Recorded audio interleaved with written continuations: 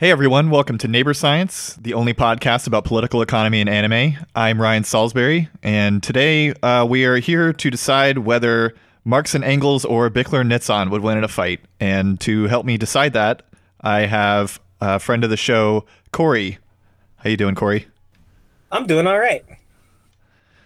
So Corey has been reading Capitalist Power, which we are very familiar with on the show, and he's been talking to us about it in our group DM on the subject. And so I thought it would be fun to bring him on and talk about Capitalist Power as well as Capital, which I am reading. So I wanted to start with Capitalist Power. What have you read so far in Capitalist Power? How far are you in the book? So I just finished part one. Finishing with the chapter, I think it's 4, Deflections of Power. So part one is the critique of other frameworks part, right? Yes, I think. Hold on, let me look in the. I'll actually run and grab my copy too. Yeah, it's Dilemmas of Political Economy. So yeah, it's a critique of other forms of political economy. Cool. So what do you think so far? I like it a lot. Kind of previewing a question that you're going to ask me later. I think a lot of its criticisms of like Marxism and Marx are pretty apt. I have some disagreements with some of the stuff that they say, but it's less about like their takes on Marxism and more like kind of like their argumentation style and like maybe some methodological stuff. I don't know. I might be using that word wrong. Okay. I mean, we can elaborate on that right away if you want. Yeah. Let's just, yeah. So I'm going to read what I wrote for like my notes on this. Sure. Just to help me organize my thoughts. I have really bad ADHD and like reading this book is very difficult for me, but like it's also fun because it's like difficult and like it forces me to kind of like learn new things, new coping strategies and stuff. Anyways, that's a little bit about me. But what I wrote was I think they're good. So like I think their critiques of like Marx and Marxism are good. But I'm less interested in whether they're like fair or correct or anything, and more interested in like the fact that it creates a new discourse with Marxists. Because like I think I'm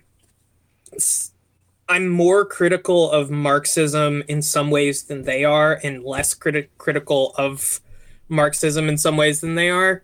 And my main problem is like I think that Marxism as an ideology is like really suffering under its own historical baggage.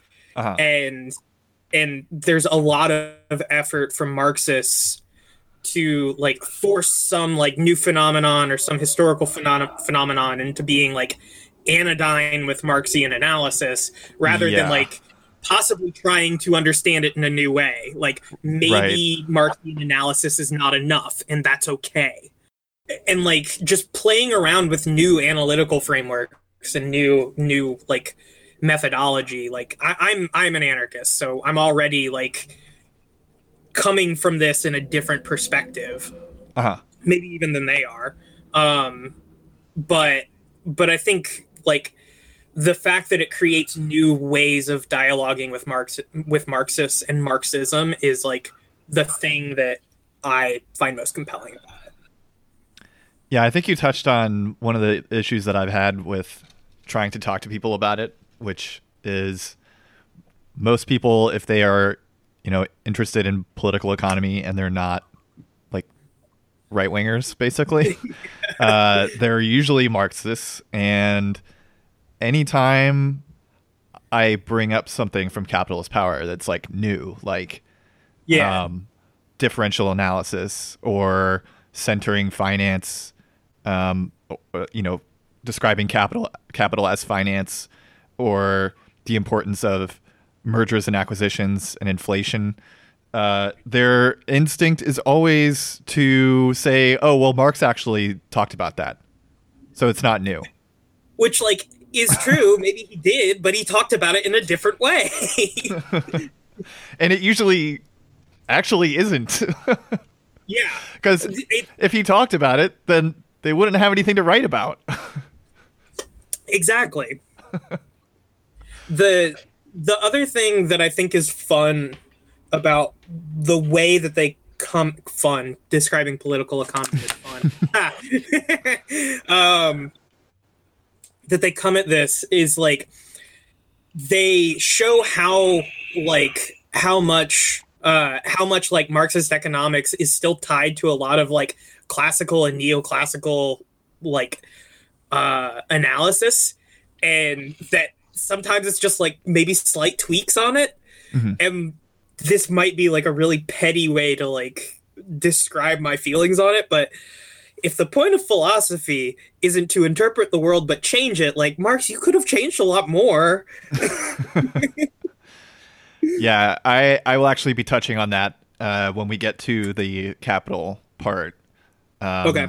But yeah, I also have the same issue with Marx. He really accepts the framing of the economists of his day quite a lot, and it bothers the shit out of me. Yeah. Especially because me personally, I would call myself like an economic nihilist, maybe. Yeah.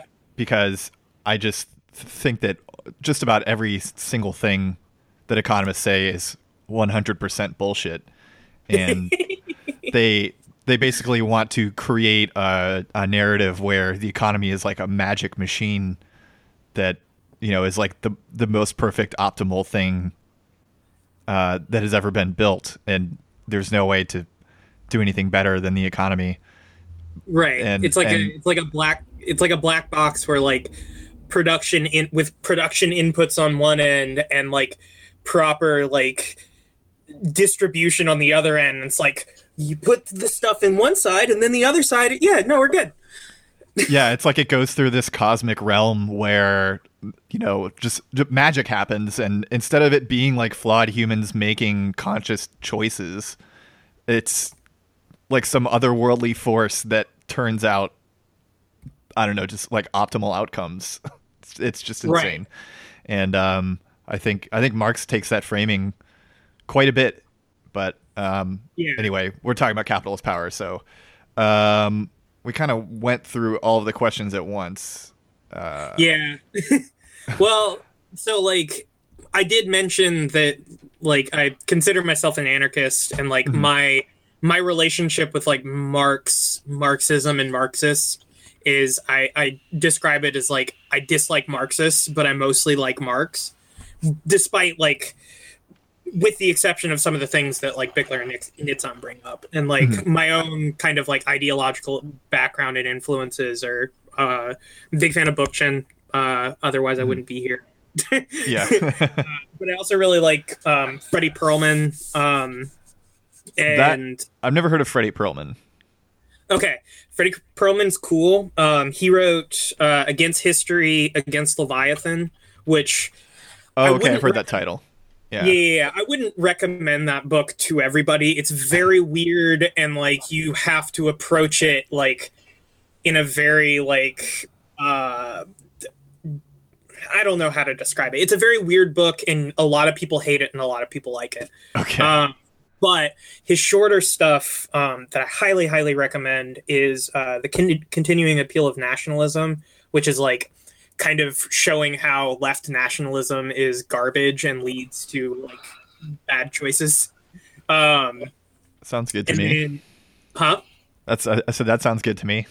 Oh yeah, no, it's really, really good, and he's a very like snarky writer. He's very fun to read.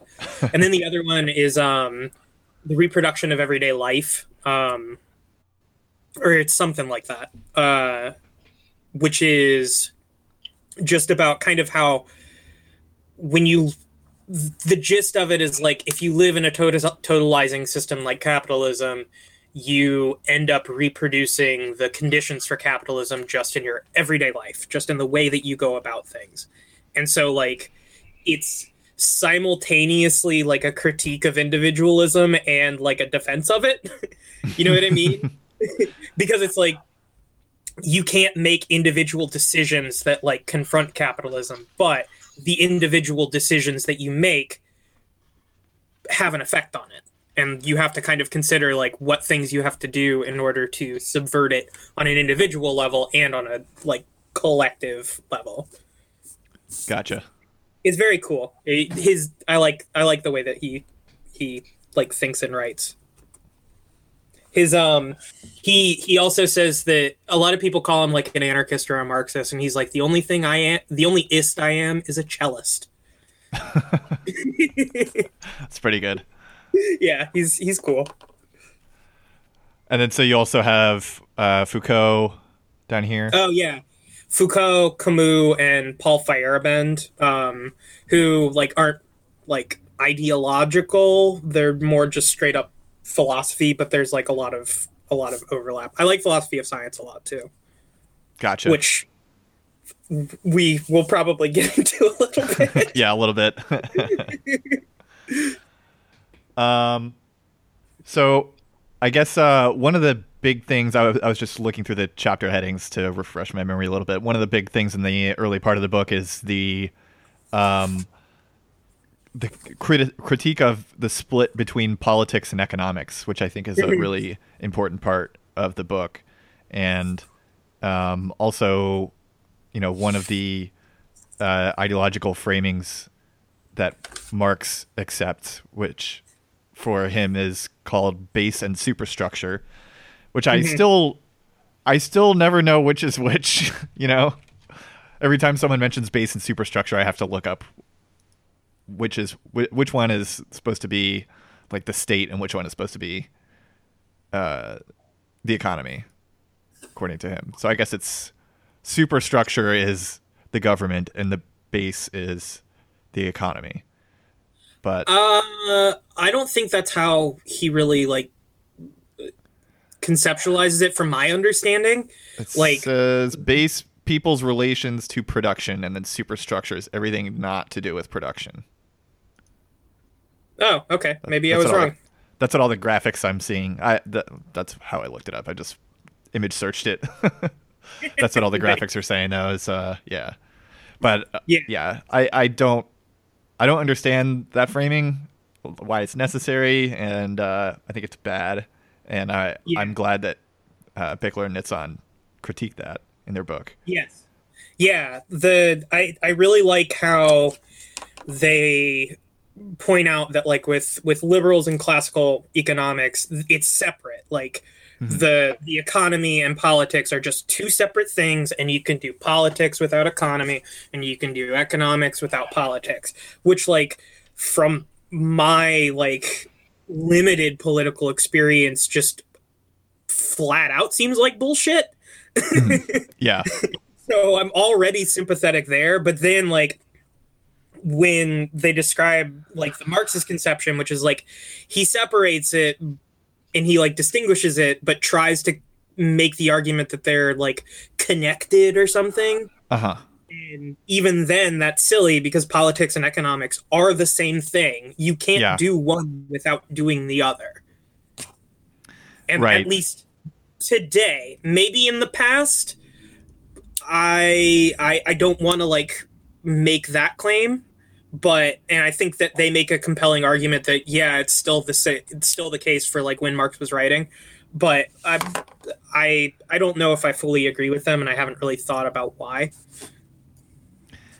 One of the things I'm noticing I'm looking at like a bunch of different ones of these graphics. Like in the superstructure, there's a lot of stuff that would be considered part of the economy as well, like art, culture, media, right, science, education, religion. I guess would be sort of outside of it, but it's really not.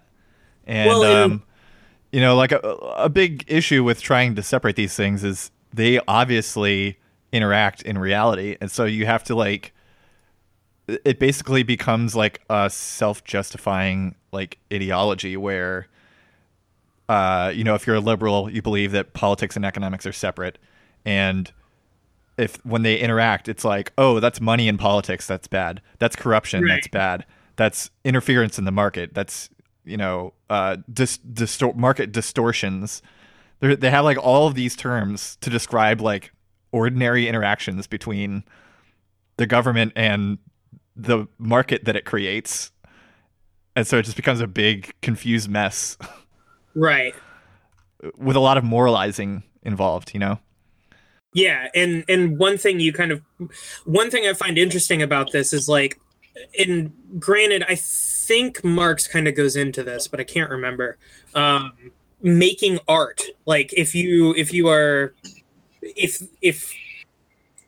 part of the base, because even looking at this image, it says that lumpenproletariat and proletariat and the labor aristocracy and the petite bourgeoisie and the bourgeoisie are part of the base.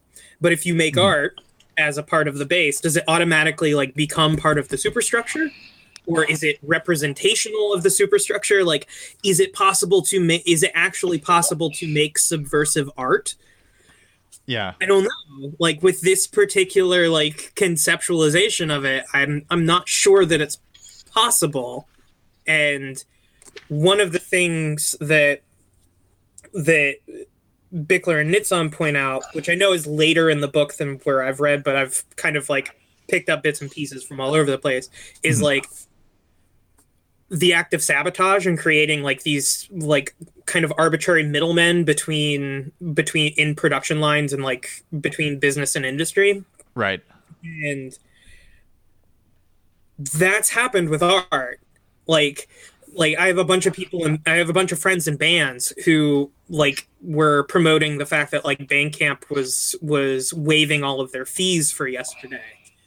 And it's like, what if Bandcamp didn't exist and we just had like a platform to share music and also to self-advertise as a band to like recoup some of the costs of creating music as a hobby? Yeah. Because most of the friends and bands that I know are doing it as like a hobby and a side hustle. You know what I mean? Like it's not their full-time job.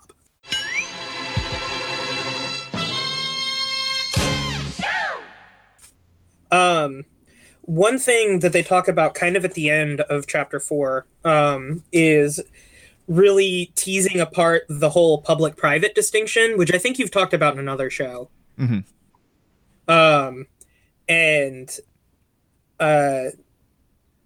Just reading, so on page 62, they're talking about Ellen Meekson's Wood. And they say, like, according to Ellen Meekson's Wood, capital is the privatization of politics insofar as it gives private owners the authority to organize production. Meekson accepts the existence of the economy, complete with Marx's laws of capitalist development, etc. The novelty is that the boundaries of your economy are not rigid, but supple. But then they go, Meekson's Wood is right to argue that capital is the privatization of politics, but the public-private distinction is not the same as the distinction between economics and politics. And since capital is not an economic entity, the fact that it privatizes power tells us nothing about the relationship between the economic and the political.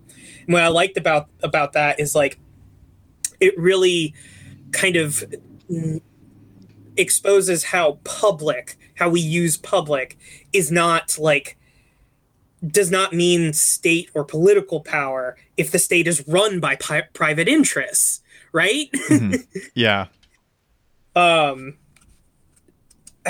didn't really have anything else to say about that, but I thought that was like a very appropriate thing attached to their larger like criticism of the separation of economics and politics.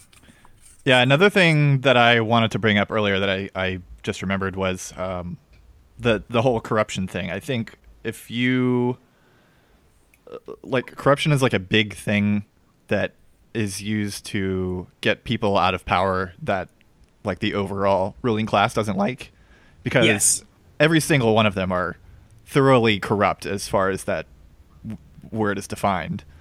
Like especially in the current election in the U.S., both candidates are thoroughly corrupt by any sense of the word. Biden Biden comes from like the credit card capital of the country. Yeah. And you cannot tell me that credit card companies are not inherently corrupt.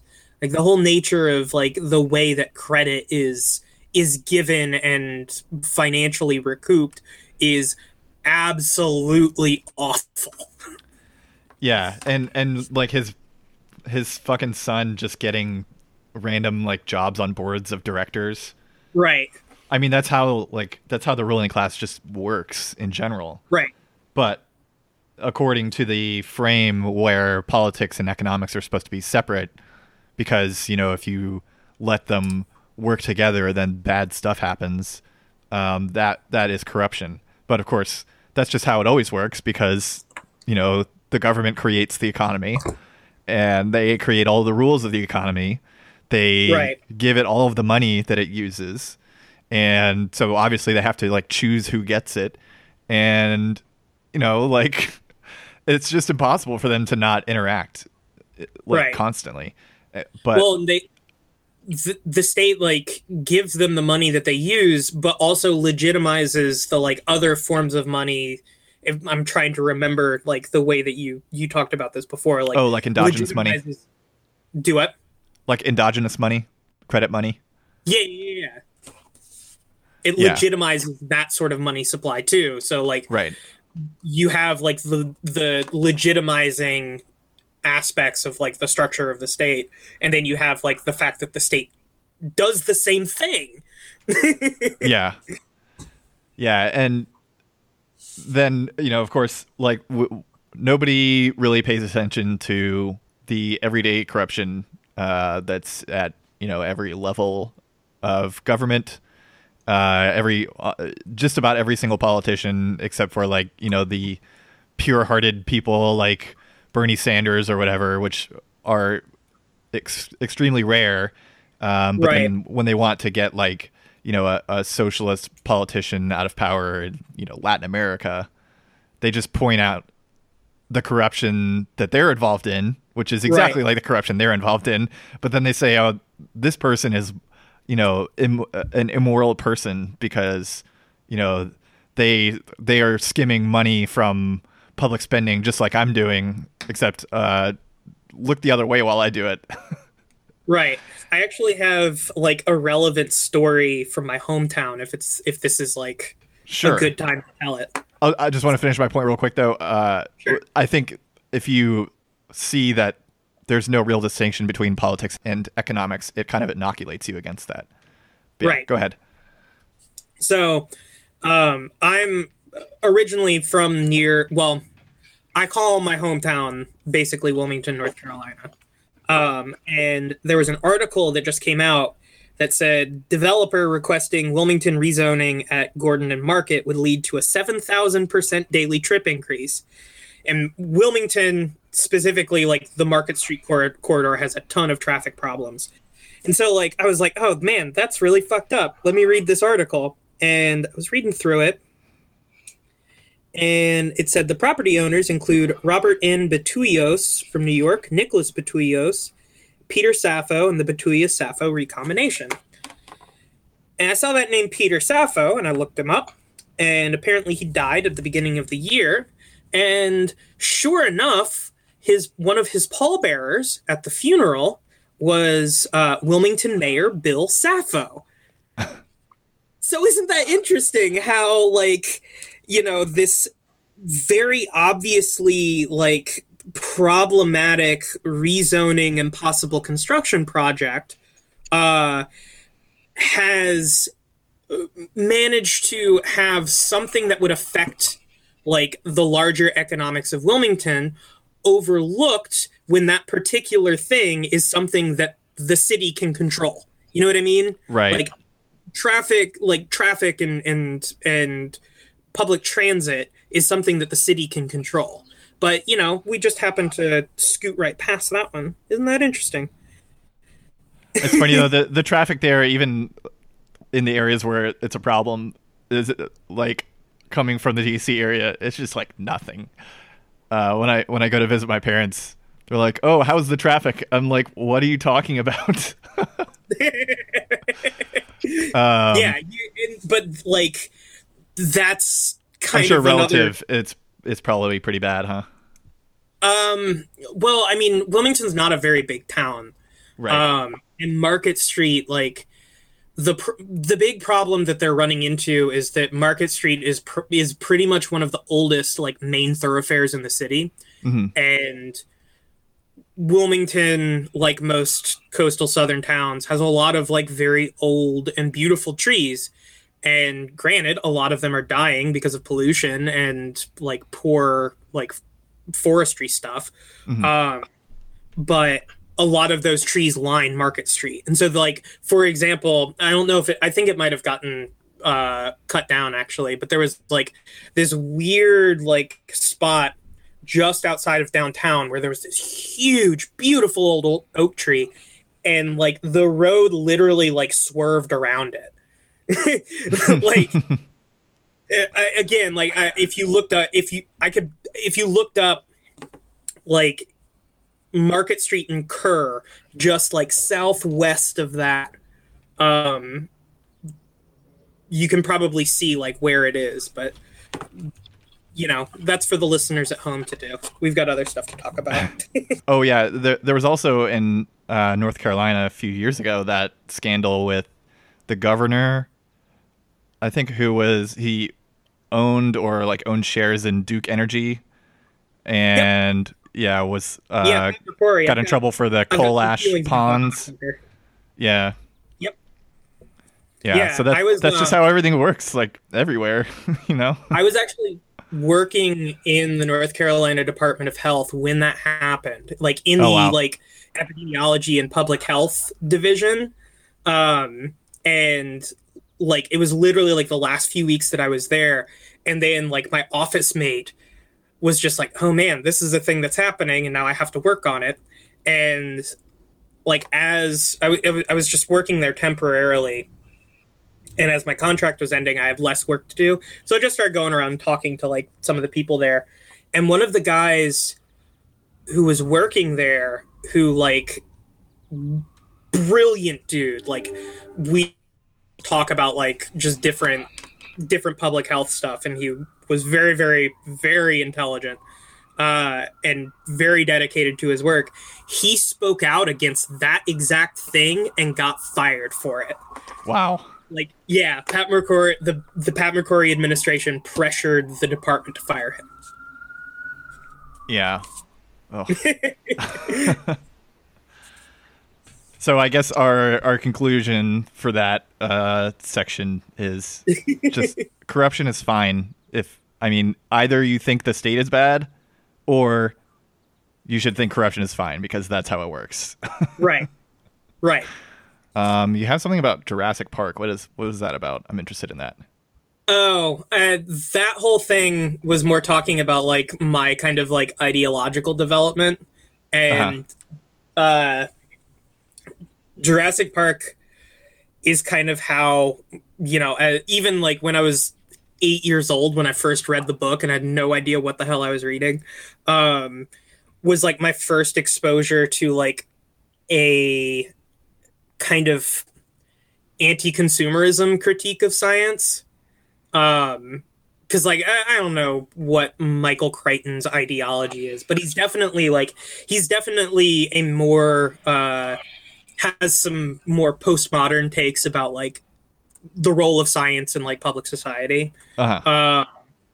And he got like wrecked over it for Airframe, which I think is about I think it's Airframe, it might be another one, where he was like kind of came out as a global warming skeptic, but it was more like I think the way that we are looking at global warming is problematic, and kind of pointing towards like Al Gore's whole like carbon cap and trade stuff. You know what I mean? Yeah. Or like carbon credits. And but so like Which when I is was a form of climate change denial, really. right, exactly. And so like Jurassic Park in particular is like very Ian Malcolm goes on that whole rant in the movie during the Chilean sea bass scene when they're all eating dinner, and he's like, you patented it and you sold it and blah blah blah blah blah, and it's like, these are animals, these are living creatures, and you can't just like impose these creatures on an environment that is not made for them. Yeah. And that's where I first kind of like started and when I was older and like could better understand what he was talking about, that's when I kind of started thinking more critically about like, okay, we can't do this like I fucking love science attitude towards like science and public policy. Like science, the limits of science have to be what the limits of like domination are. Right. And so if you haven't read Jurassic Park, I highly recommend it. It is a wonderful, wonderful book. Is it much different than the movie? Yes. The movie is an action movie. They kind of go into like more heady philosophical stuff, but the book is very much about like, you can't control everything. And when you think you can control everything is when things will go bad and people will die. Interesting. Yeah, I know a lot of people like when the movie came out, a lot of my friends read the book and said it was good, but I've always been weird about reading books. Ironically, saying that on this episode, which is about 2 books. No, it's a super easy read, and like Michael Crichton is a fun writer. Like he writes accessibly, I think. Yeah.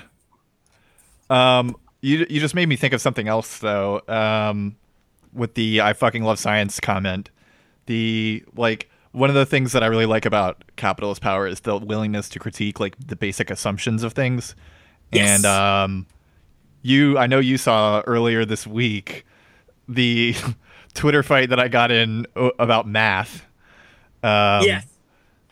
So someone, just to quickly recap, someone posted a tweet that was like, I saw something about anti-math theory and now I want to delete my account or some shit like that. I don't know. I don't remember what the exact tweet was, but I was like, I'm less averse to that than you might be, because I think a lot of math is like navel-gazing Christianized bullshit. Yep. And I just got absolutely dogpiled over it. Yep.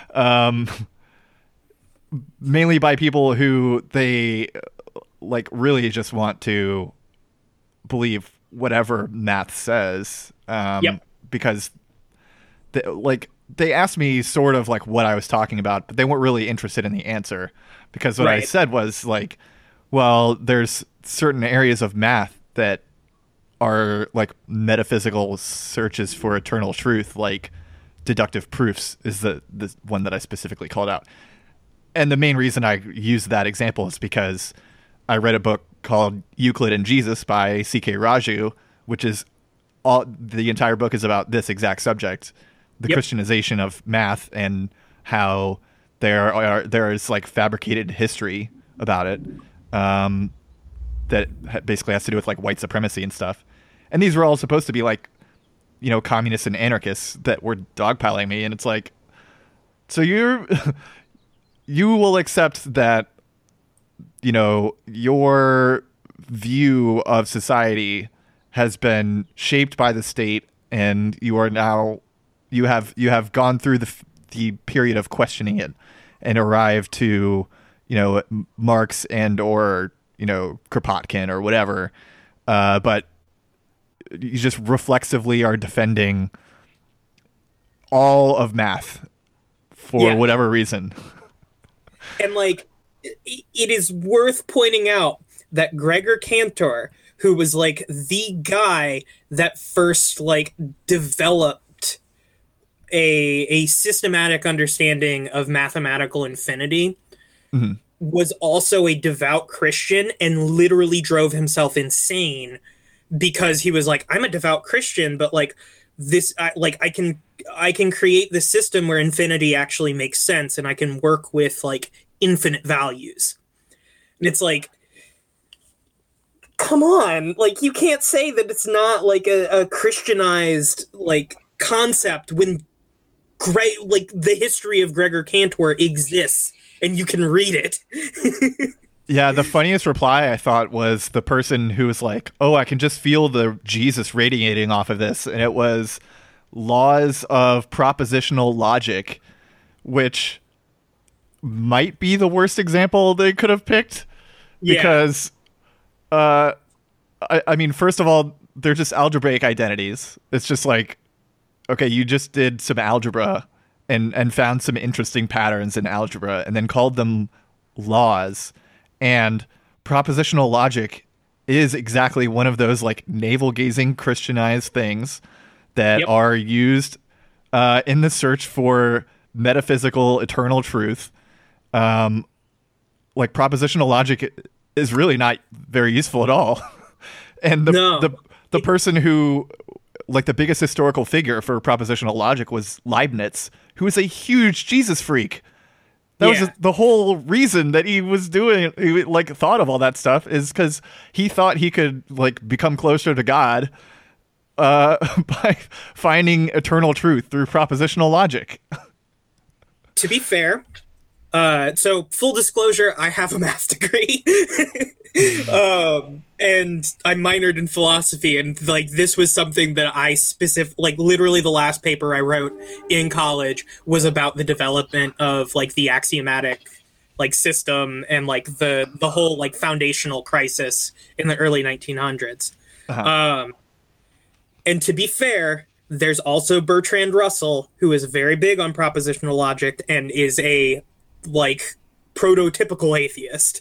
So like it's not, but he's also an atheist in like, if you actually read some of his stuff, he's an atheist in that way, in the way that like a lot of like formerly Christian atheists are, you know what I mean? Like their conception of atheism is to reject the Christian God and to conceive of God only in terms of the Christian God, or conceive of religion in general. Yeah, there was actually another tweet that I saw like 2 weeks ago that got dogpiled way worse than mine. And they were saying that like a lot of atheists still have Christian views and are completely incapable of interrogating it because they don't know anything about other religions, and so they don't realize like what parts of their views are Christian, and like all of the like new atheist types absolutely just lost their shit. Yes. Yeah. No, my partner's Jewish, and she was kind of the first person to point out like the kind of Christianization of like the new, or the like fundamental Christian values that are at the core of like the new atheist movement. Mm-hmm. And she's like a Jewish atheist, and or I think she's a Jewish atheist. I don't know. But she pointed out that like Jewish atheism, specifically Jewish atheism, which to like new atheists seems like a contradiction in terms, right. But like there is a long tradition within Judaism of disbelief in God. Uh-huh. And like or criticism of God, and like from what she said and from what I've read of other like Jewish writers who have talked about this, is like this is kind of one of the like very like core things within Judaism, that like you can analyze these things, and like God is not this like external set of values that can't be like critiqued or modified. Mm-hmm. And like that kind of goes back to the propositional logic thing, which is like that's what they're trying to do. They're trying to make like a system of values that can't be critiqued, and until they find a contradiction, in which case it's totally fine to go back and like completely redo that. and I feel like that's kind of like, again, to kind of, I might be jumping ahead a little bit, but that's kind of like what the postmodernists were trying to do. They were trying to point out that like when you're setting yourself up to fail if you create these like rigid value systems that can't be critiqued until like there's some sort of crisis. Yeah. One thing you got me thinking of too, which I know I'm not going to get this totally right because it's been so long since I read the book, but it's actually another thing from Euclid and Jesus, where he was talking about the differences in like metaphysics between Christianity and Islam, and there are Islamic conceptions of the world where basically God creates the world at every single moment of time, like creates it anew at every moment. And so that's a completely different way of perceiving reality than like the materialist view, which is a very Marxist thing, where God created the world a long time ago and it has just gone, everything is like a solid independent object and it's just gone on, since creation on its own. Right. And maybe you'll come across some Christians who then say that, like, he interjects himself within the quote unquote real world to address something, or like because he feels like it. Yeah. Like, but if I remember right, that's like one of the reasons people say inshallah, is because God creates the world at every moment. And so, God willing means literally like something may happen if God wills it to happen. I love that. Inshallah, like, is one of my favorite non-English words because it literally means one of those things that like means anything. It's like so contextual. I love it. Okay, so let's get into the postmodern stuff, because that is one of the things that I think both of us disagree with Bickler and Nitzan about. Yes. So do you want to start with that? Because you're a little bit more familiar, and I can just jump in. So my big thing is that, like, I think some of their criticisms of, like, postism and postmodernism, I fucking hate postism, by the way. Like, it seems like just a way to not say postmodernism. But... And to me, that would include, like, post-hardcore, post-rock. Right. But, like, it feels like a lot of their criticisms of this are, like, weirdly personal, and, like they've gotten into arguments with Postus, and they ended up maybe they had one as their professor at some point. Yeah. And it's like, and like they have some whole thing about like shitting on decolonialism and like critical race theory and gender theory and shit like that. And it's like, my thing is that I don't think though any of those things are complete in the way that Marxism presents itself to be, or in the way that they're trying to make like caste theory be, because I think they are right that in the mid 1900s the like Marxist academic left stopped talking about economics, and they started focusing on these social things, because like the social things were the things that you could get funding for. Like, duh, that's what's going to like crop up. And one of the arguments that I made in the group chat, let me see if I can find it real quick. Shouts out to Daniel, who's always arguing with us about this stuff, by the way. Daniel, I do love you, and I'm sorry for being so mean to you the other day. I've been kind of beating myself up over it. Actually, since we're bringing him up, I'm actually going to plug his YouTube channel, Anarch. It's actually really good. He started a video series recently about how Marxist-Leninism is counter-revolutionary, and talks a lot about the history of the Russian Revolution, and it's really great. So check that out. Yes, it's really, really good. Anyway. So one of the things that I brought up, and this kind of like maybe brushes up with like the criticisms of identity politics that a lot of like class reductionists talk about, is that like capitalism can still produce analyses of power so long as those power imbalances can be like operationalized for differential accumulation. And that's why you see all of these corporations and companies like trying to position themselves as like social justice, blah blah blah blah blah, because that is like because that's like a trend that a lot of people like agree with, kind of in a broad sense. When you actually talk to some feminists, they might be gender critical, like weird turfy people, but regardless, like they still recognize like at least LGB people as quote unquote valid. And I think they'll eventually include trans people in that as well.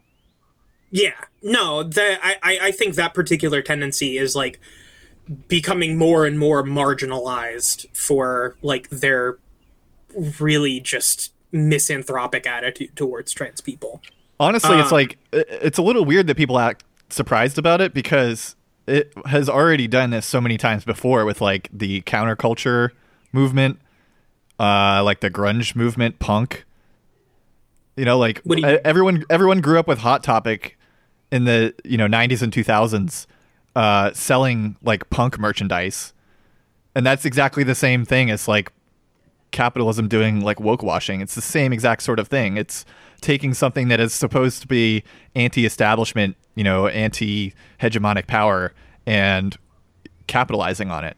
And right, it's recuperation, and and my whole thing is like, it's good that LGBT people are becoming more accepted within society, but in them becoming more accepted and even like achieving positions of power, like the in Virginia, there's a trans woman on Danica Rowan,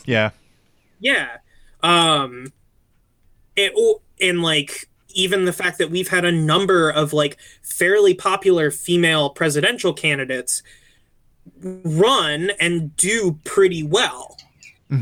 But like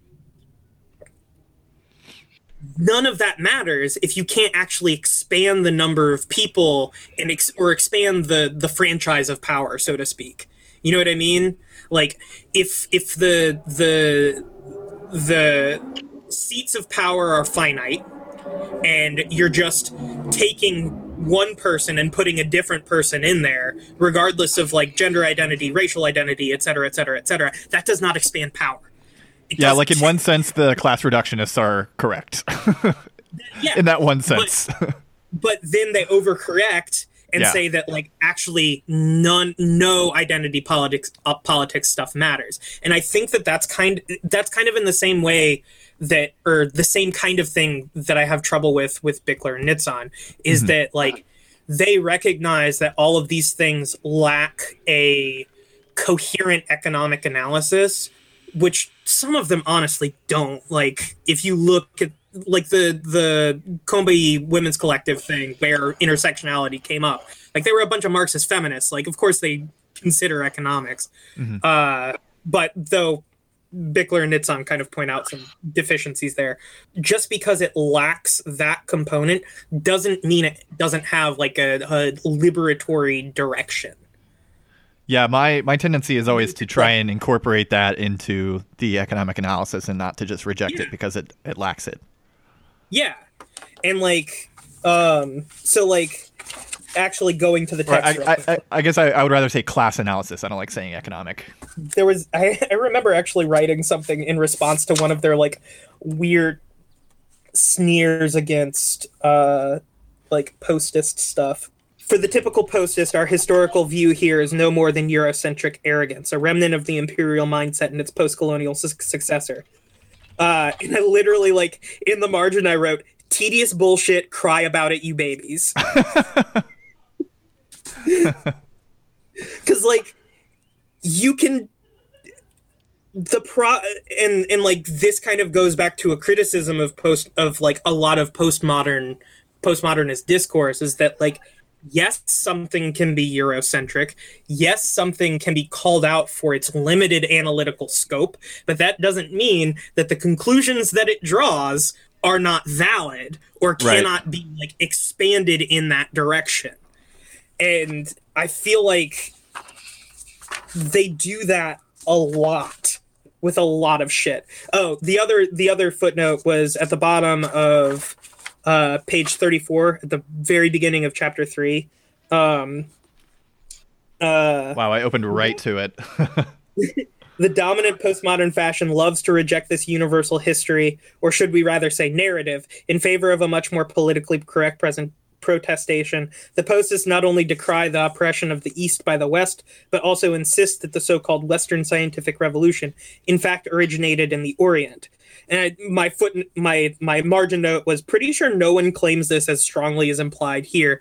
Or if they do claim it, it's a purely rhetorical move to convince like deeply like people who have some like deeply held Western chauvinism to be like, please, for the love of God, consider something else. Yeah. Well, and another thing is, and I can't believe I have been able to bring this up so much, but another thing in Euclid and Jesus was the fact that a lot of this Christianization of math stuff was, like, for example, we are taught in schools that calculus was invented whole cloth by Isaac Newton to explain orbits, right? Is that what they say? Or it was invented by some Western white scientists to explain planetary orbits, but really what happened Newton was and Leibniz basically at the same time. Yeah, it was taken from like the Islamic society, brought over to Europe, and in Europe there were laws by the Catholic Church that prevented Christians from citing Muslim sources. And so they just said they made it all up. And so we just take that as gospel that, we take that as gospel that, you know, oh yeah, they invented it. But it was really just like, yeah, they took all of this stuff from the actual, you know, like, advanced society at the time and used it for their own. And then they built on it. Right.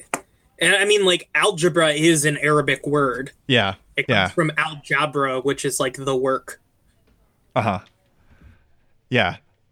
Yeah, and in that the math tweet, that was like the main example that I said was like very useful. It's like there are plenty of useful forms of math like algebra. In philosophy of math, there are a lot of different tendencies on like how mathematical knowledge is like formed, created, discovered, whatever.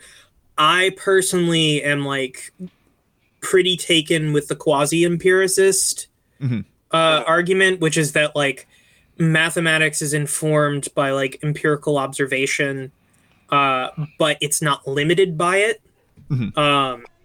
And because like all math is making up some fucking rules and seeing if they have predictive value. Yeah, that's all it is.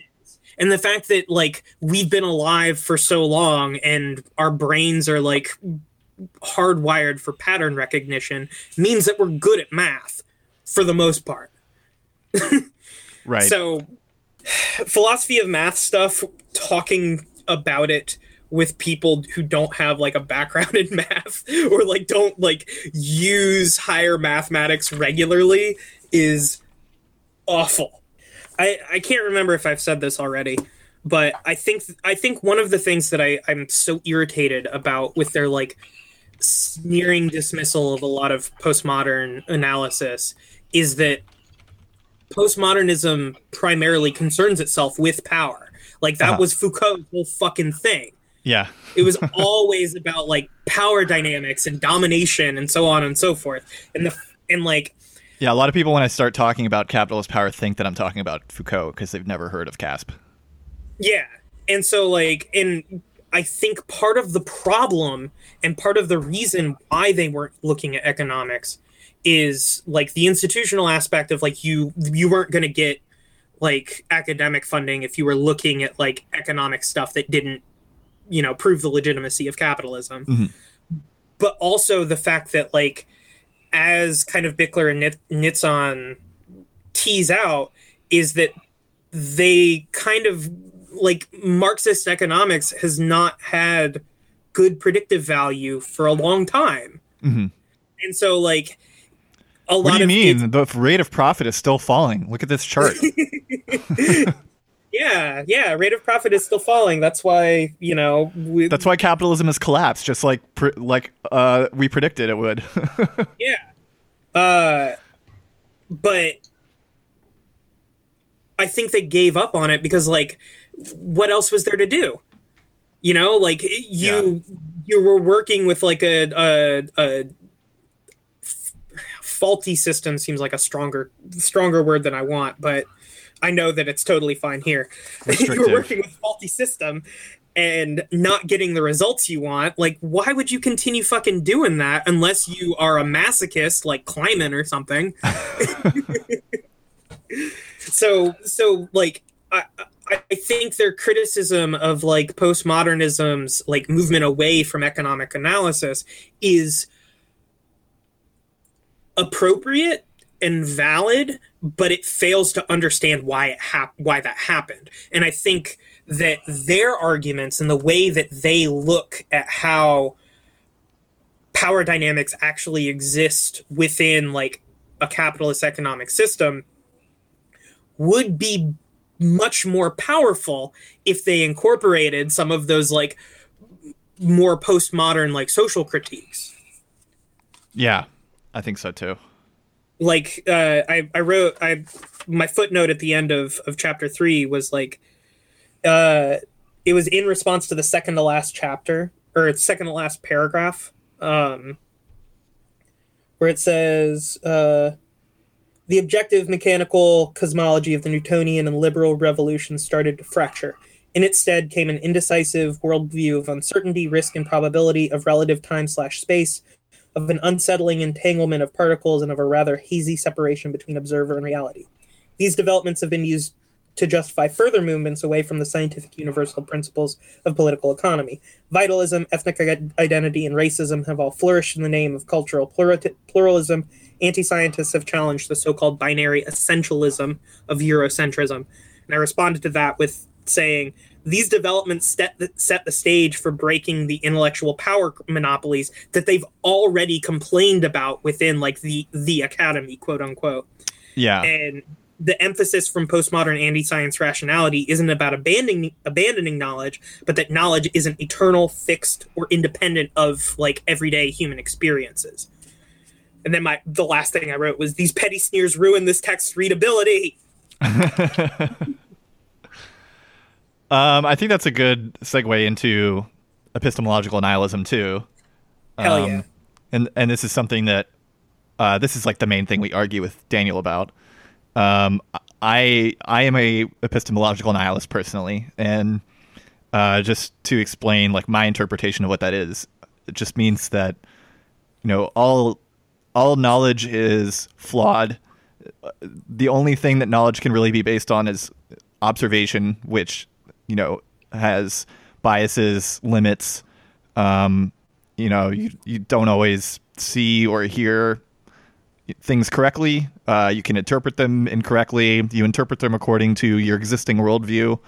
And so there's no reason to think that anything that we think really is like unquestionable, that anything is absolutely correct and can never be disproven, or that anything has been proven 100% correct. What's your interpretation of it? Basically the same, like the thing that my footnote that I just read. Shit, I can't remember what you just said. See, folks, this is what ADHD is like.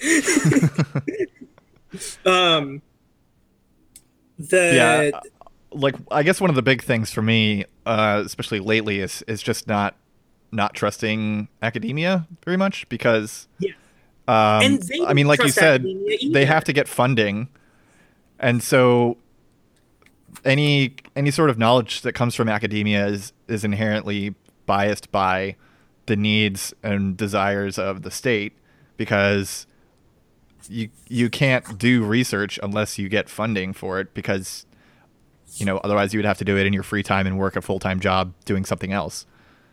And so it's pretty rare that you're going to get knowledge that's actually like counter to the state's interests through academia. Right. And if you do, like, it's going to be from an institution that does not necessarily guarantee you, like, economic viability. Uh-huh.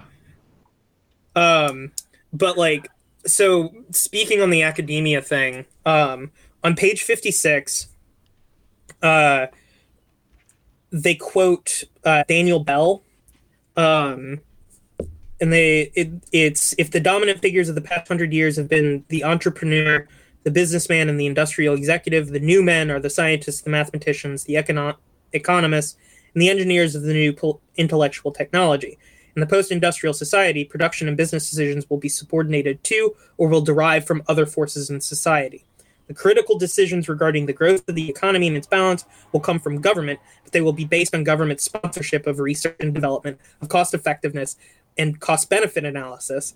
The making of decisions, because of the intricately linked nature of their consequences, will have an increasingly technical nature. And, like, they say it right there. And, like, that's one of the big criticisms of, like, or that's, like, the postmodern criticism of, like, science and math, is that, like, because scientists, engineers, etc., are positioned as, like, the interpreters of an objective world, when you criticize, like, the divine objective truth that they have uncovered, it makes you look like a fucking crazy person or a criminal. And, you know, fortunately, we have some neat new state organs to deal with such people and get you back in line. You know what I mean? Like, the disciplining nature of school, fucking jail, etc., etc. I just realized we're doing the intelligent version of question everything, man. Be a free thinker. Don't be such a sheep.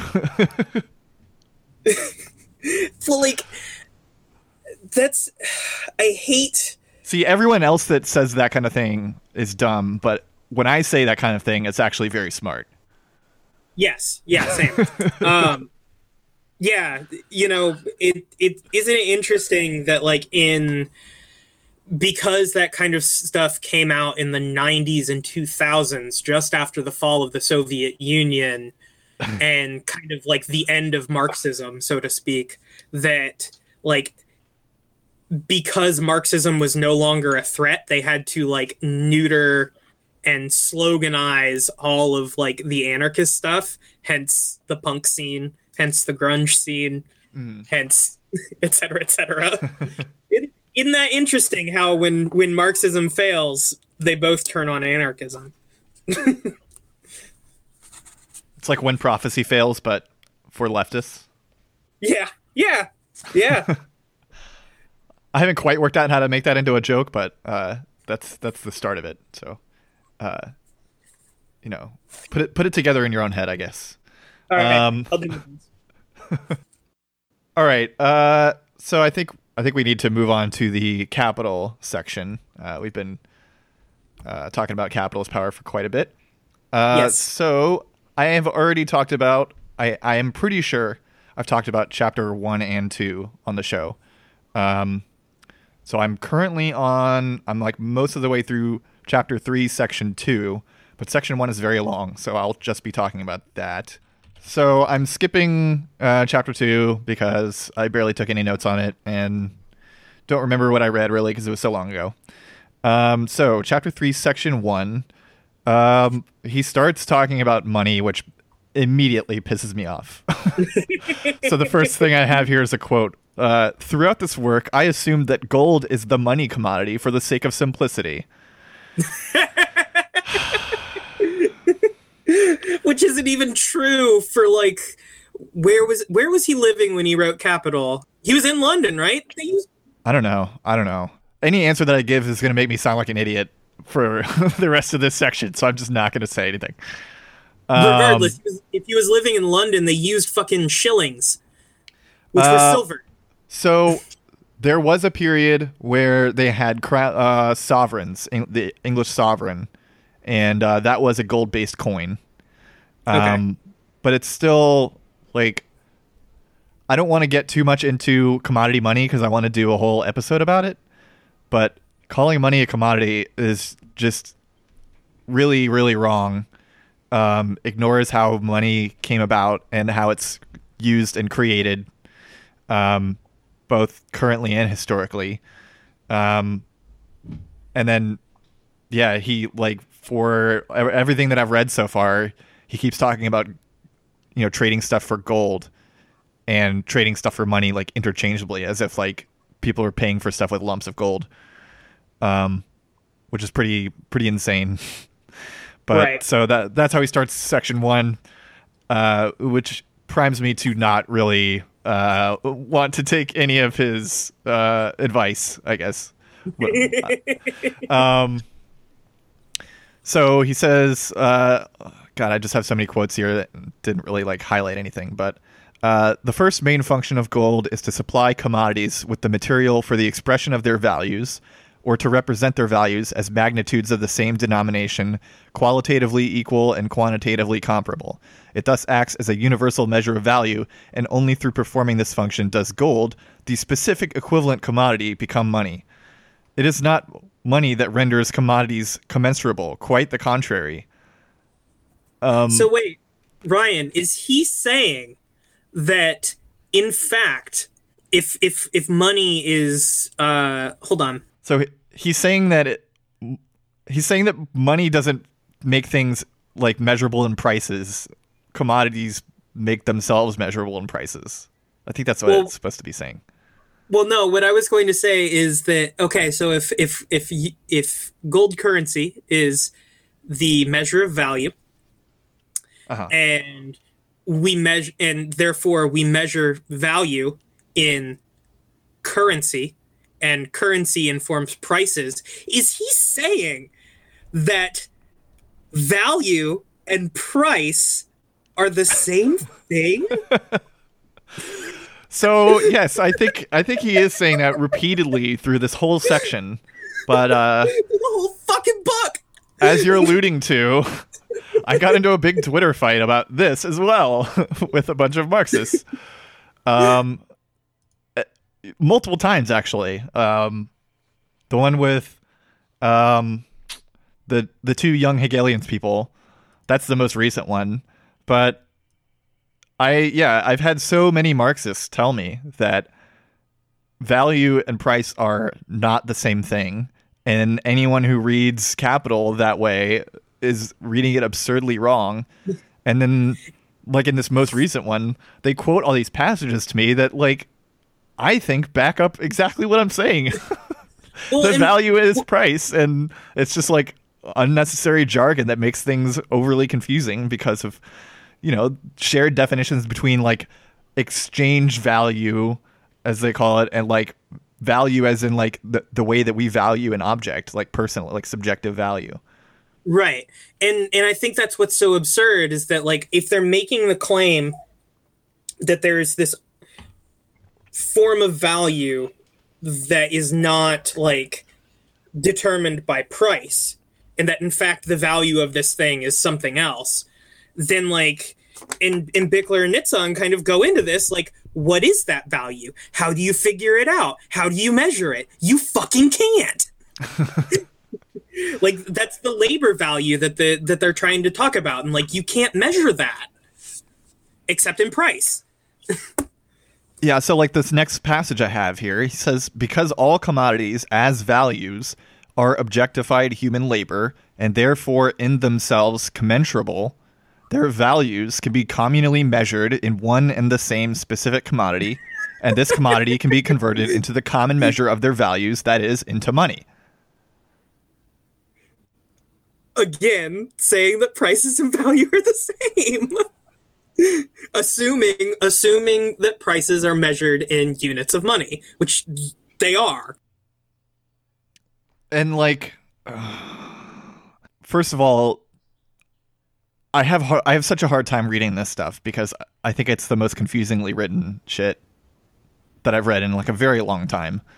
I know I've said this on the show before, but please just write things in vulgar English so that normal people can understand them and don't have to spend like 10 minutes rereading a sentence to like figure out what the fuck it's saying.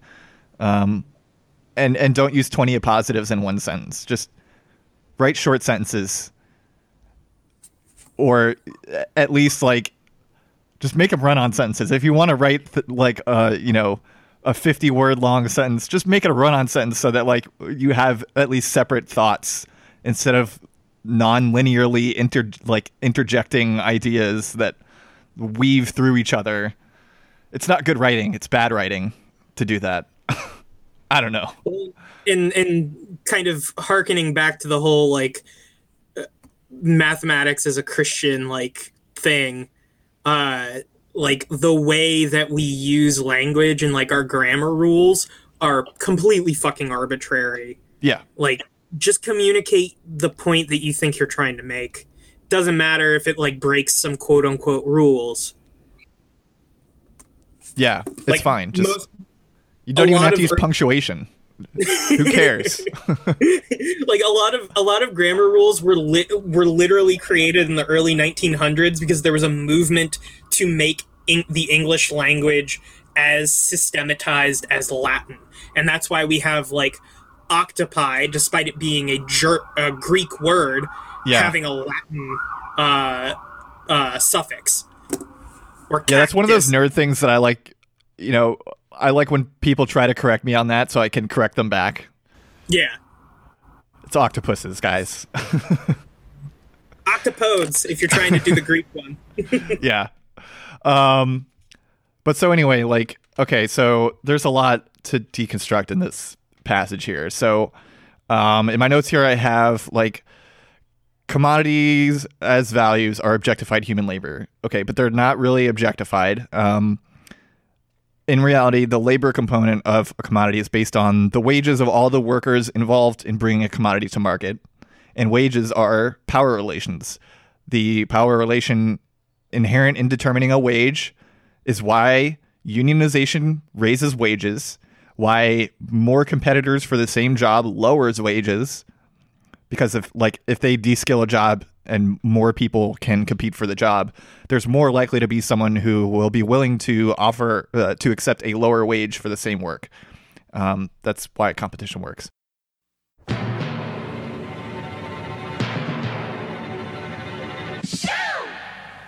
So we're talking about power relations in determining wages.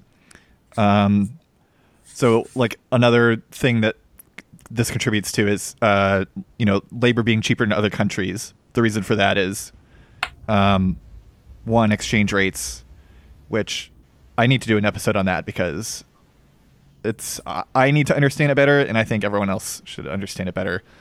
Yeah. It's not quite as simple as we think. But, also just like, lower unionization rates in other countries, and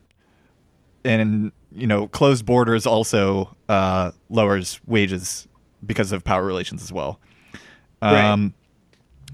If you're creating a whole criminal underclass who need to work to survive but cannot do so quote unquote legitimately, then it's very easy to pay them shit wages when you could otherwise employ someone legitimately and be forced to pay like a living wage.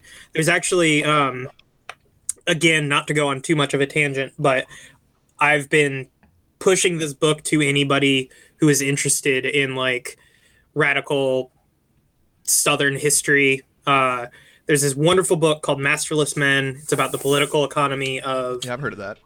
Yeah. The political economy of the South, and specifically focusing on... Because, like, there's a lot of stuff about like the political economy of like the slave labor system. Mm-hmm. But not everybody in the South was a slave. Not everybody in the South was a slave owner. And in fact, there's a shit ton of people who were not only neither, but were also like de-skilled peasants, more or less, to kind of like put it in more of a Marxian framework. But even then, they didn't necessarily have land to own or work. A lot of times they had to like engage in like really oppressive sharecropping. Mm-hmm. But even then you can't compete against compulsory labor. Yeah. And so like her whole thing is talking about how like the slave economy depressed wages for anybody who wasn't a slave owner. Right. and a lot of like, and just talking about like what sort of work and living conditions those people had to deal with.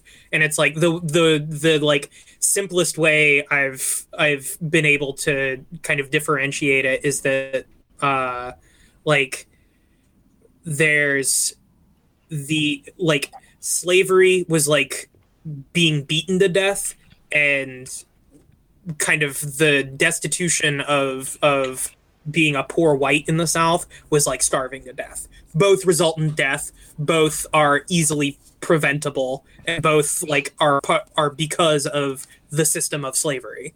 Mm-hmm. Okay, so let's see. He talks about how, like, he sort of talks about how prices are defined. I don't have a passage quoted here for some reason, but he more or less says like two commodities values can be measured in proportion to one another. So it's like, I hate to use equations in audio format or at all really, but it's like XA equals YB. So like A and B are commodities, and like X and Y are proportions. So he's saying that like they each have like this coefficient that determines like their proportion to each other in terms of labor. But like this is a thing that economists do a lot. They come up with this idea of how they think the economy could be represented, and then they just treat it as if it's true, and then move on from there, and just like try to test their assumptions, or try to test that against like other things, if that makes sense. Like, yeah, but in reality, like a price is cost plus margin. So in reality, it would be like, the amount of time that each worker spends working to bring that product to market, plus any costs like materials and rent and all that stuff that goes into that product, which on its own is really, really hard to measure, because if a company has a factory that produces like 1,000 different products, which is pretty fucking common, they pay like rent on that factory. And how do you break down the amount of rent that goes into an individual product? Right. And then they also have profit margins. So that's the easiest one to find, because they just decide what that is themselves. And even just to add to that, like frequently a cost that is not considered is like the environmental cost of creating a product. Like that's one of the big criticisms of GDP, is that it doesn't account for the fact that like, sure, you can strip mine or you can blow off the top of a mountain to get to those resources, but like what did you lose by doing that? Right.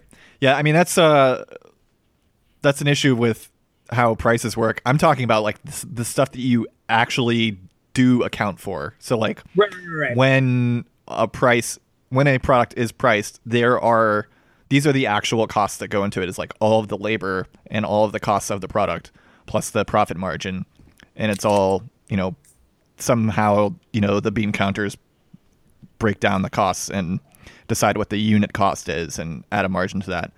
Right. But so like the only component to a cost that doesn't have to do with power is time, which Marx does conceive of labor in terms of hours, but there's no single true amount of time that goes into producing a given product, which is why he has to do the like socially necessary labor time. Right. But all the rest is like clear power relations. So costs, those are negotiated between businesses. That's a power relation. Wages are a power relation. Profit margin, also a power relation. So that is like overwhelmingly what actually goes into a price. And so it's just really hard to read this stuff when he's talking about prices being based on labor, when that's so clearly not the case. Right. Um, okay. So yeah, this next passage in my notes, I just have "come the fuck on, man" before I quote it.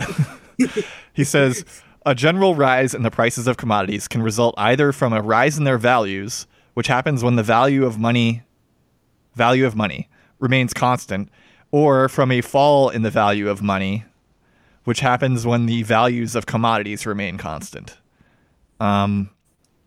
So I think this is why Marxists also have a really bad understanding of inflation, is like this stuff appears a lot in this section, and I'm sure a lot in the rest of the book. So let's start with just the phrase value of money. The value of $1 is $1. It always remains constant. It is, if we're talking about, like, if we're saying that prices are value, then money is the measure of value. So like, it can't do anything but remain constant. So a general rise in the prices of commodities can only ever result from a rise in the values of the commodities, if that's the term we're using. But I'm looking at my wallet right now, and I have a 20. All of these. So I have a $2013 and a $2017. I'm assuming that the $2017 is worth less, right?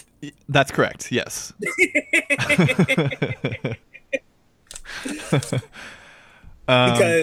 Because money back then bought more.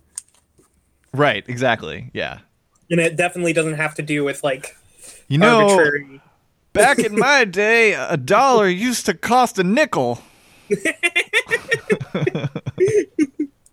Well, if I could buy a candy bar with $1 back then, but now I have to pay $1.50 today, then that means that the cost of all of the things that go into the cost of that candy bar definitely have different values now, right?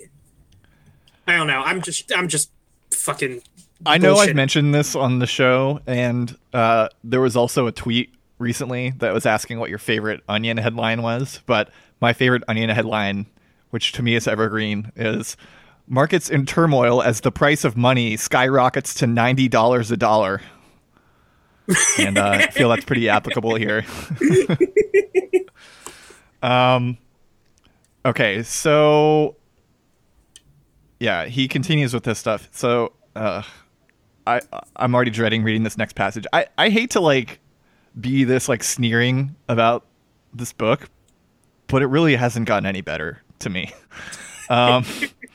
So he says, "Price is the money name of the labor objectified in a commodity. Hence, the expression of the equivalence of a commodity with the quantity of money whose name is that of that commodity's price is a tautology, just as the expression of the relative value of a commodity is an expression of the equivalence of two commodities."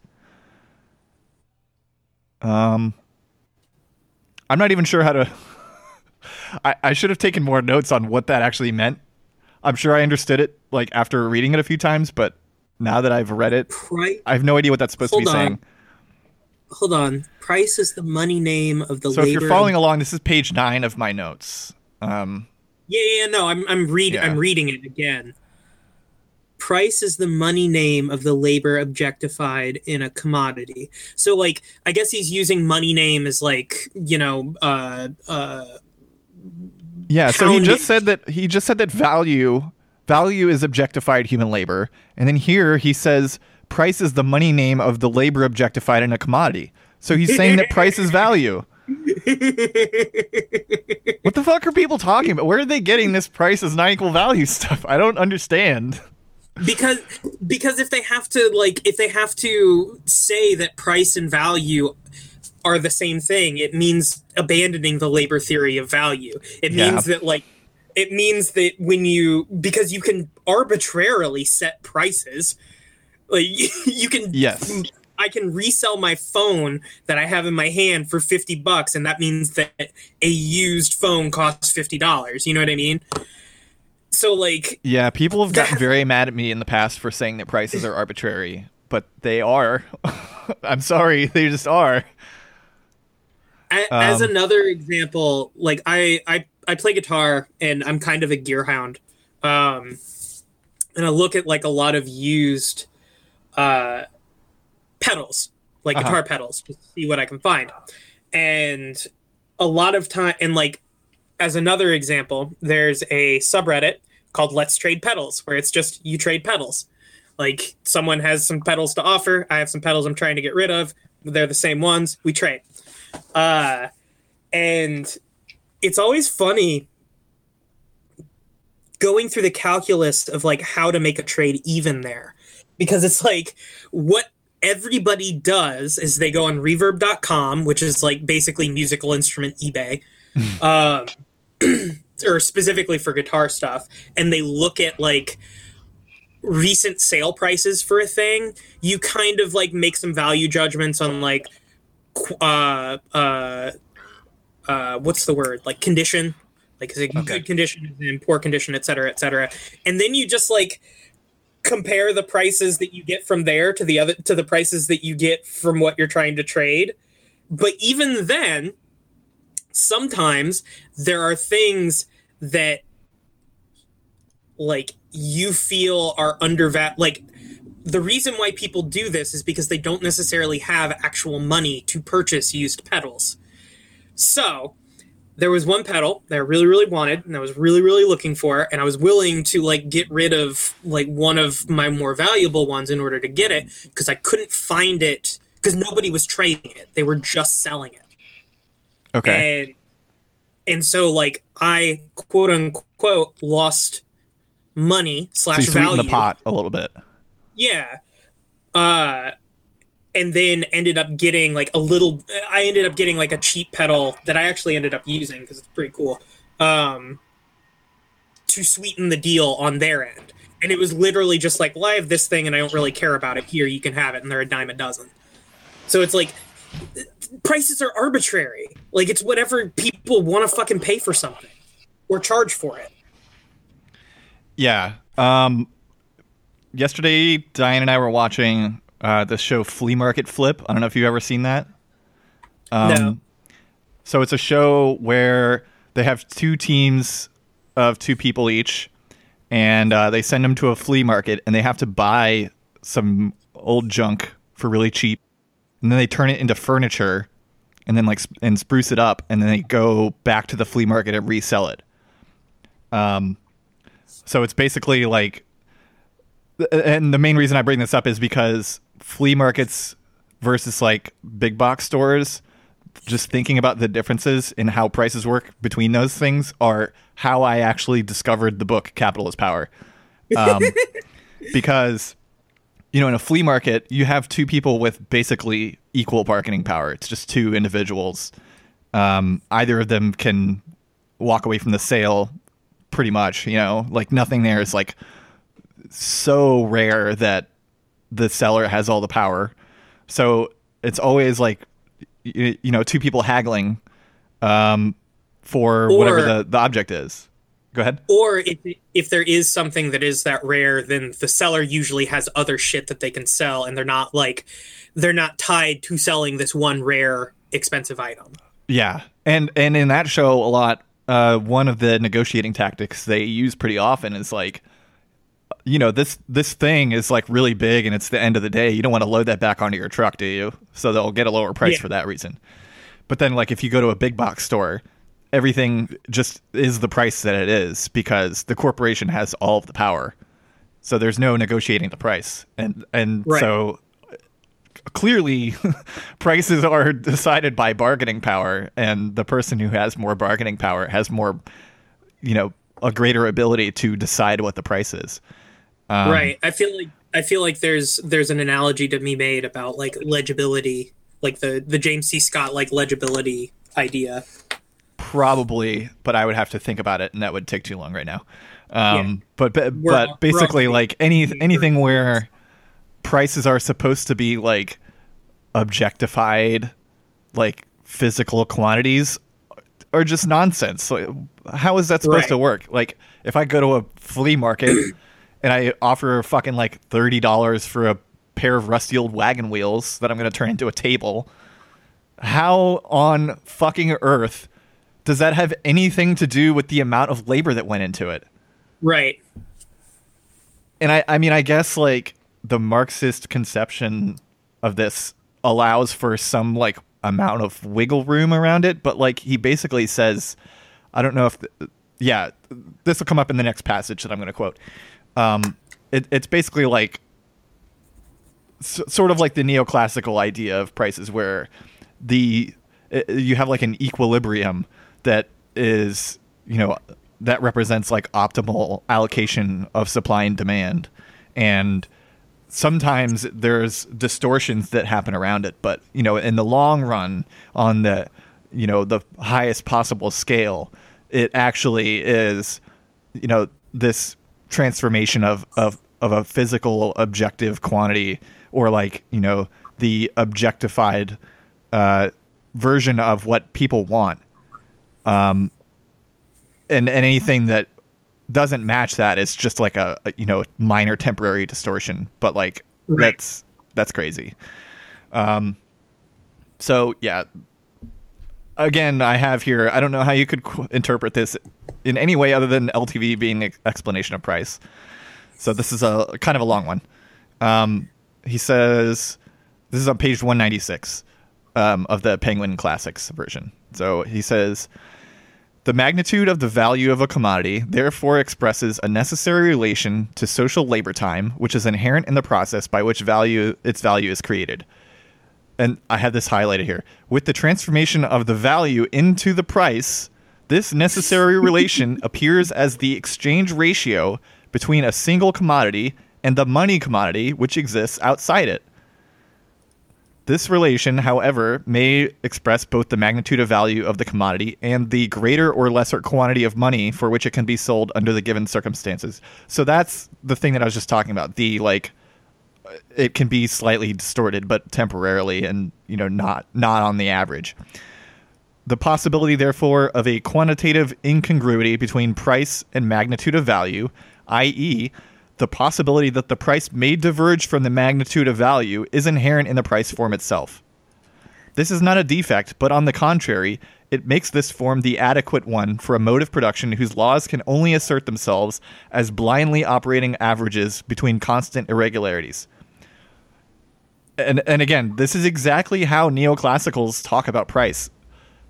They say it is like a representation of like an objective or unbiased, at least, like quantity that is, represents something else, either our needs and wants or fucking whatever. And it fluctuates because humans are flawed, basically. Right. So how is this anything but price equals value? Yeah. Looking at that last sentence, and I might be totally misinterpreting this because I actually haven't gotten to this section in Capitalist Power, but it makes this form the adequate one for a mode of production whose laws can only assert themselves as blindly operating averages between constant irregularities. Isn't that differential accumulation? See, it's just so hard for me to interpret this language. I'm not sure. Well, so maybe let's review what differential accumulation is. Right. So, yeah, differential accumulation is capitalists can beat other capitalists at basically getting revenue at a certain rate. So, like, Bickler and Nitzan speculate that the rate of inflation is sort of the average rate of accumulation of capitalists. And so capitalists that increase their revenue at a rate higher than inflation, if they get returns higher than the rate of inflation, they are the winners in capitalism, and those that don't are the losers. And so differential accumulation is basically like being a winner, beating the average rate of accumulation, compared to other corporations or capitalists. Right, but I don't know. I feel like there's something there. blindly operating averages between constant irregularities. Yeah, I mean, I think the blindly operating averages thing is I think he's referring to socially necessary abstract labor time. Because that is an average that isn't necessarily, like, we can't necessarily quantify it exactly. And the constant irregularities, I think, are the, like, distortions. But I'm not sure because, like I said, I have a really hard time interpreting this writing. So I could still be wrong about, you know, the price equals value thing, but I don't think that I am, because I just keep finding these sentences that agree with my interpretation of it, I think. It almost seems like you actually don't have a hard time interpreting this, and you do have a hard time, like, making your interpretations anodyne with, like, Marxian dogma. But I do still have to read these like, all these passages that I quote, I have to read them at least 3 times before they make sense to me. And in fact, I say that in the next sentence in my notes. I said, it's impossible to read this shit, but it seems pretty clear once you parse it. So, okay, I have two or three more passages here. So the next one is, the price form, however, is not only compatible with the possibility of a quantitative incongruity between magnitude of value and its own expression in money. So that's the distortion in price. But it may also harbor a qualitative contradiction, with the result that price ceases altogether to express value, despite the fact that money is nothing but the value form of commodities. And one thing, back on the last thing that this is actually related to, is you were talking about how Marx kind of assumes the commodity theory of money. Oh, he explicitly assumes that. Yeah. And we're not there anymore. Like, after we got rid of the gold standard, we don't have a commodity theory of money. Like, it is not represented. Yeah, the only people that believe in it is libertarians who think we need to go back to the gold standard. Ron Paul is a Marxist. He has a Marxian theory of money, yeah. But yeah, like, this is, I think that is kind of like the underlying problem with a lot of this, is that, let's say labor theory of value is correct and, like, the CASP criticism of it is totally wrong. Even then, a lot of, like, Marx's arguments are operating with a theory of money that does not describe how money works today. Yeah. And, like, even if you like totally go whole hog into, like, modern monetary theory, you don't have to. But, like, money is imposed by fiat, and it's, like, kind of tied to, like, oil consumption, I think, or something. But it's not really, because you can just fucking print that shit. Yeah, I mean, it's really, really hard to like to even do that, because not only can the government print money, but so can banks now. Yeah. They can just create money with credit. And that's supposedly 99% of the money in circulation is actually bank credit money. So, yeah. Okay, so there's actually, like, part of this passage or this excerpt that seems like it might disagree with me.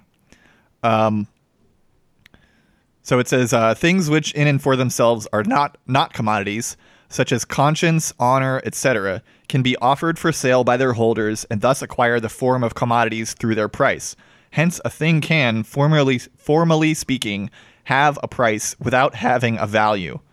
The expression of price is, in this case, imaginary, like certain quantities in mathematics. On the other hand, the imaginary price form may also conceal a real value relation, or one derived from it, as for instance the price of uncultivated land, which is without value because no human labor is objectified in it. So that's the only thing I think that I've really found so far that disagrees with my interpretation. Yeah. But And even then, it seems more like it's a false price. yeah. Or, well, even then with like uncultivated land has value. Like, and we kind of got into this in the group chat talking about like what labor actually like indicates. Because like, if let's say I live in a rural area and I walk outside and there's a blackberry bush there, and I decide I'm just gonna pick these fucking blackberries and bring them home, and then I do that all the time. yeah, like that's labor question mark, like like it's certainly doing something, and it's certainly like changing like the kind of nature of this object from like a transmission vessel for seeds to like a piece of food.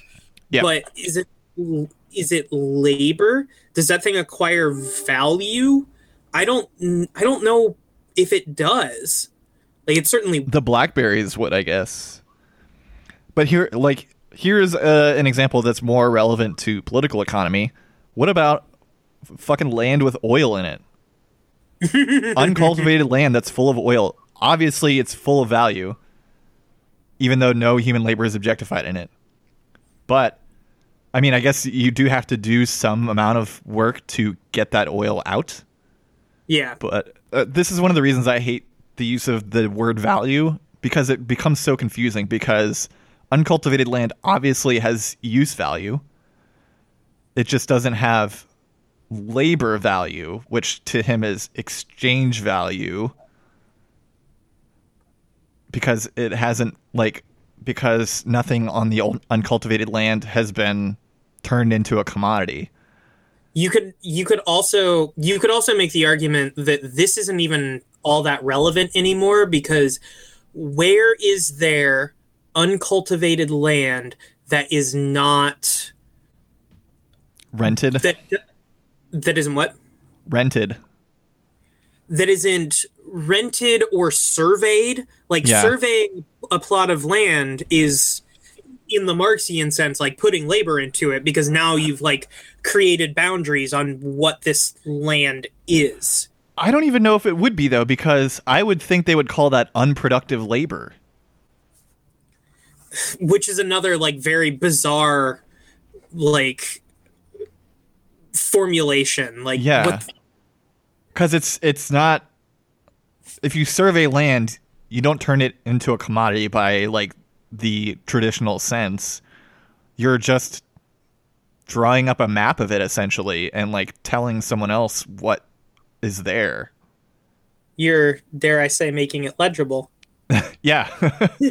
And then, like, I mean, you can... This happens all the fucking time in the U.S.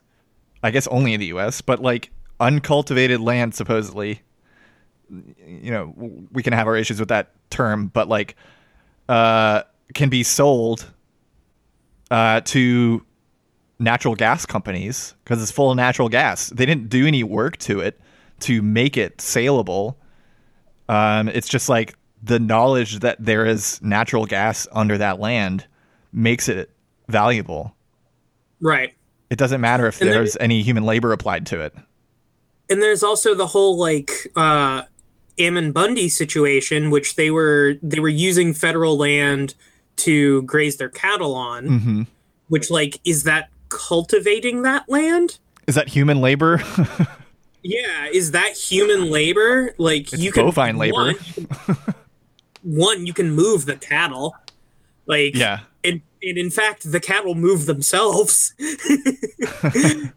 So, like, and the whole standoff there was like them claiming that this was their land because they've grazed their cattle on it, and the federal government going, "No, we own it."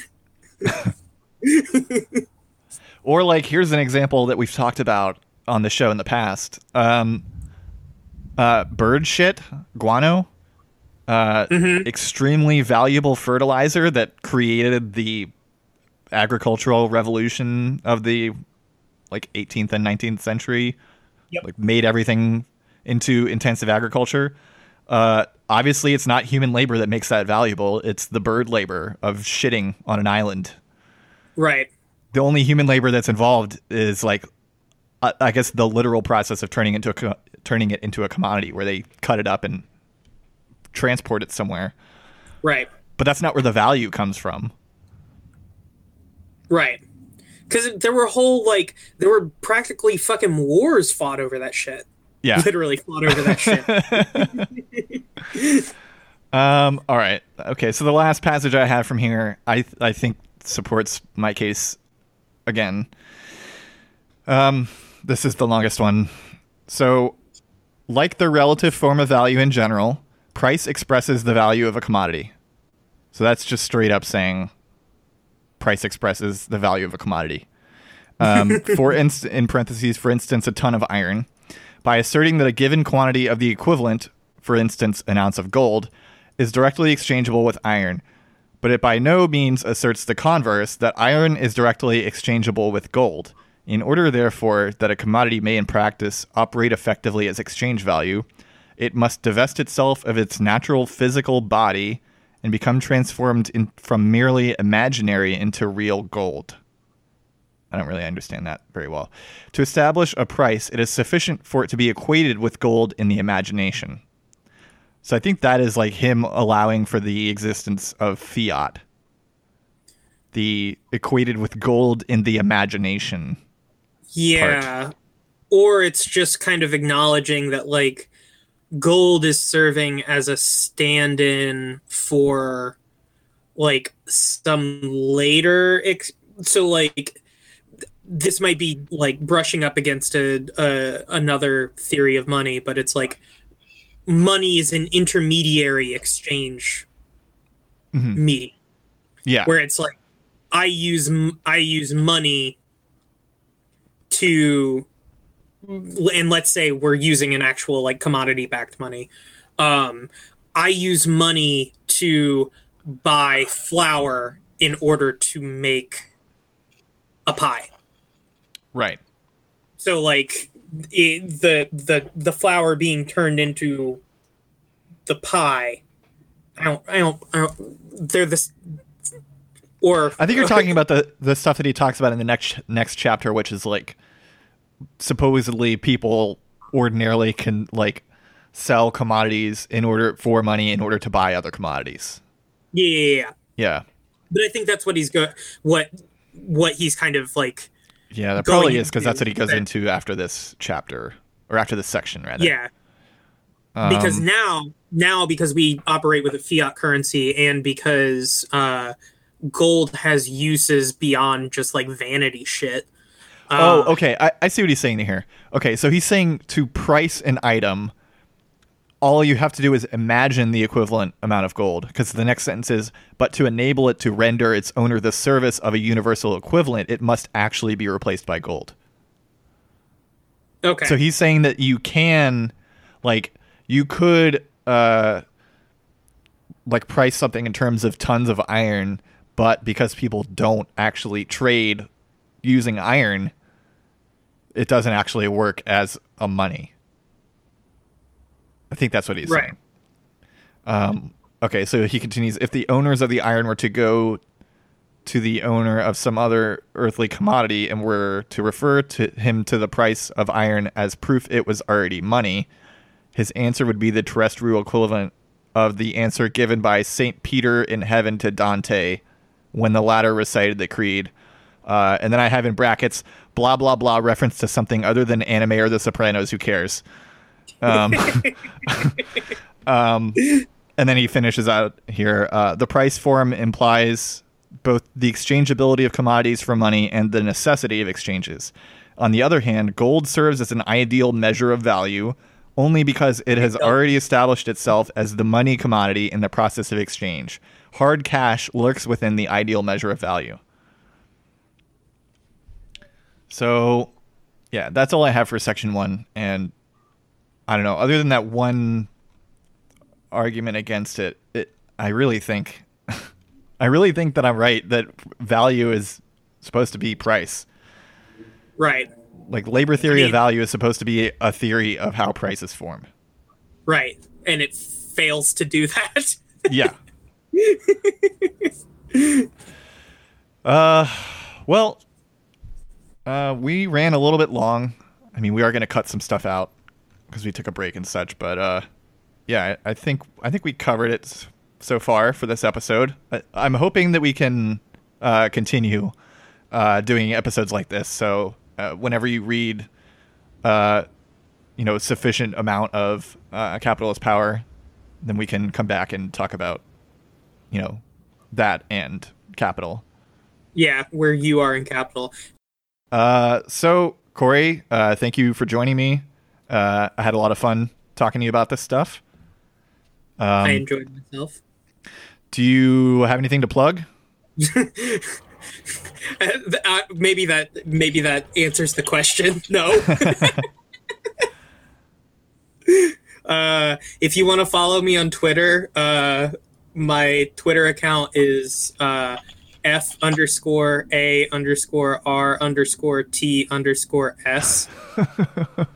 at farts.